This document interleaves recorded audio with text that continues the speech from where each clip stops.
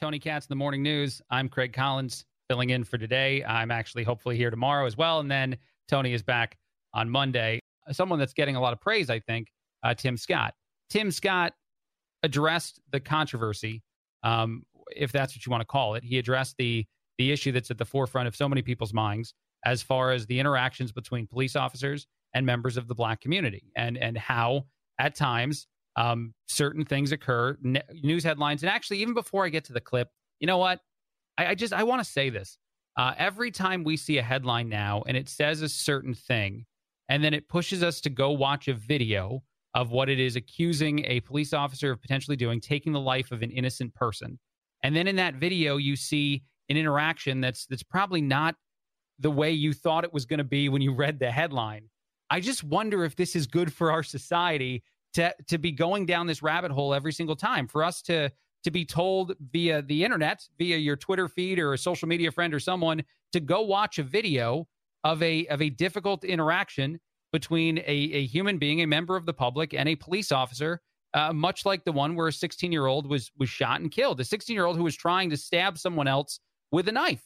As I watched that video, and I watched it because I was told so many places do it, and I probably have to do it for the work things, I kept wondering to myself, if this is not the most damaging problem we have right now in our society, is that every single one of us, and I know video is good, I'm not saying it's bad. Obviously, in a room of law, someone could be tried, convicted, obviously, much like Derek Chauvin was, of committing a crime.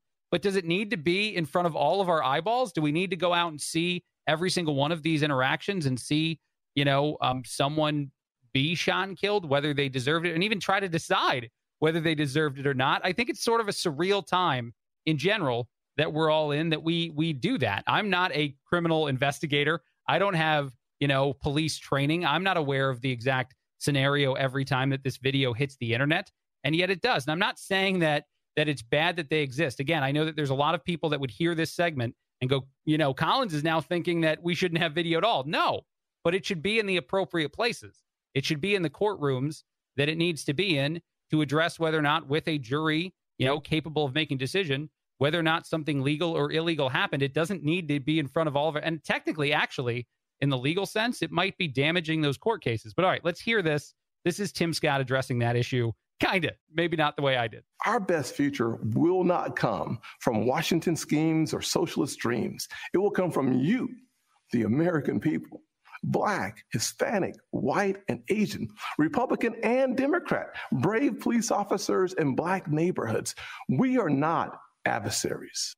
We are not adversaries is a very, very powerful line from a Black senator talking about the way in which we move forward from some of the, horrific things that we've now seen via video, and some of the more confusing things we've seen, and some of the ways in which the reaction to those things has been one-sided. And this is a very complicated, very difficult issue for us to discuss in great detail. And then, oh, by the way, you hop on Twitter, you hear what probably a lot of us thought was a powerful and moving conversation about those issues. And Uncle Tim is trending on Twitter because a lot of people were attacking Tim Scott last night on social media in a racist way. There's no other way to say that. And if you feel like you're a woke person, if you feel like you're someone, who's trying to protect those in communities that aren't large enough to, whatever it is that you're doing, I guess, whatever reason you have for being woke, to go on social media and attack a senator and a Black senator the way that you did, it doesn't matter if the racism is against your team or for your team. There probably shouldn't be any. I guess that's my advice of the day.